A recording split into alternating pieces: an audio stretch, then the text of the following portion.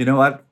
I think preachers and teachers and religious leaders have not done a very good job in calling people to follow God. Because if you listen to Jesus and if you read scripture, when he calls people to follow God, to follow him, very clearly, he stated it.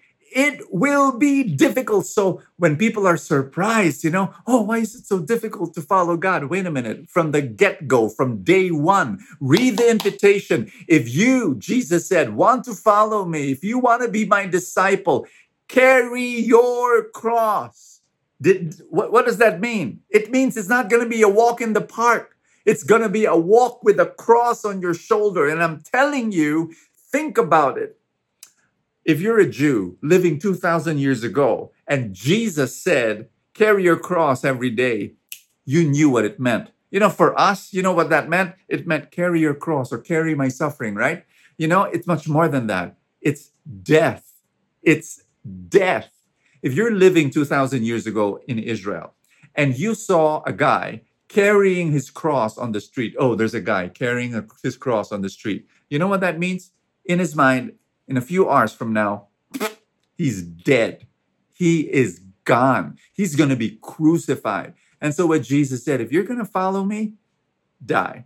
You're going to die every single day. You're going to fight temptations. It's going to be difficult. It's so easy to sin. It's so easy to hate. It's so easy just to think about yourself. It's so easy not to care for the poor. It's so easy to live for who you... No, Jesus says, hey, you really want to follow me? It will be difficult. So don't be surprised anymore.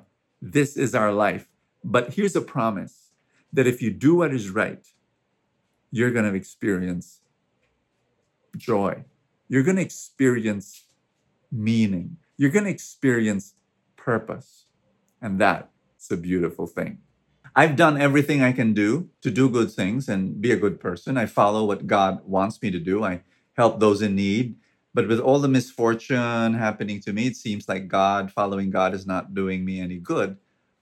What do? I think we have to deal with this lie that's going around, that if you follow God, you'll be able to escape your problems. That if you follow God, the expectation is that God will save you from all your problems. That if you pray and if you read the Bible and if you go to church, somewhere, somehow, you won't experience misfortune. Like, for example, if you start a business and you're praying and you're going to church and you're tithing and you're trying to be a good person, your business will not experience a business failure. That is the expectation of some people. And I'm telling you, that is wrong. That is absolutely wrong. Can I share with you my experience? I was a missionary when I started becoming an entrepreneur. And I started being an entrepreneur more than 20 years ago. I want you to know that since then, I have failed in 18 small businesses. 18. And it's true. I went to God and I complained and I said, Lord God, how could you do this to me? I'm a missionary, for crying out loud. I've been serving you for decades and this is how you reward me, my business failure. But then later on, I realized, wow, the best learning I've ever experienced was through my failures. And I realized, thank God I failed, because if not, I would not have grown. So it's wrong to expect that just because you follow God, just because you do his will, you'll be exempted from problems. Because if you will be exempted from problems, you will be exempted from all growth. And God doesn't want that. He wants you to grow.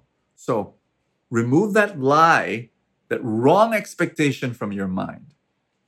And this is what he promises. Not that it will never rain. Not that you will not have problems. He promises that he will be with you in whatever situation you are in.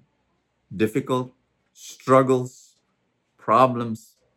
He's going to be there beside you. Many people are not following God, committing sin after sin, stealing, being physically abusive, and they don't even feel sorry about it. And here I am following God, trying to do good acts, helping other people, yet I feel that those other people are still being blessed more than I. I've got to answers. My first answer is that perception shapes your reality. Meaning to say, sometimes, it's always greener in the other side of the fence. It's common, It's like, oh, they look, oh, their life is wonderful. Oh, if you only knew. I have met people who are going the wrong way. I have talked to people who are not following God, and that their whole life revolves around themselves. And because of the greed and because of the drive, they've become successful in their business. They've become successful in their life, and from one perspective, you might say, parang wala silang problema. It's like they don't have it. But you see, that's the point. That's what I'm saying. Our perception is colored by the fact that it's always greener on the other side of the fence. But are you sure? Because I've talked to some of them, very, very successful people in the world. And it seems as though all their needs are met. But man, when they tell me about their problems and they start crying in front of me and they share to me the agony of their souls, it's you don't want that, man. And so that's my first answer. Yeah, your perception shapes your reality, and so be aware of that. That you compare yourself, your life to their life. That's my first answer. But my second answer is this: that we will always reap what we sow. And if you sow evil, if people plant evil, selfishness, greed, lust, pride, if we plant that, the harvest will not happen right away. But believe you me, one day you're going to reap the consequences of your actions. This is how the universe works. And so, if you feel and if you think that, why is it like they do bad, but, the bad consequences are able to escape it, and one day it's going to happen. And so my suggestion really is stop looking over your shoulder and comparing your life to their life. You focus on God. That's who you focus on, not on what's happening to other people. No, focus on God and focus on you following God. I think you will be happier. Thank you for watching Soul Food. Don't forget to like, comment, and subscribe. Send your questions over. I hope I can answer them.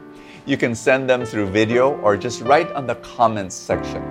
Thank you so much. This is Bo Sanchez for Soul Food. Always crave for more.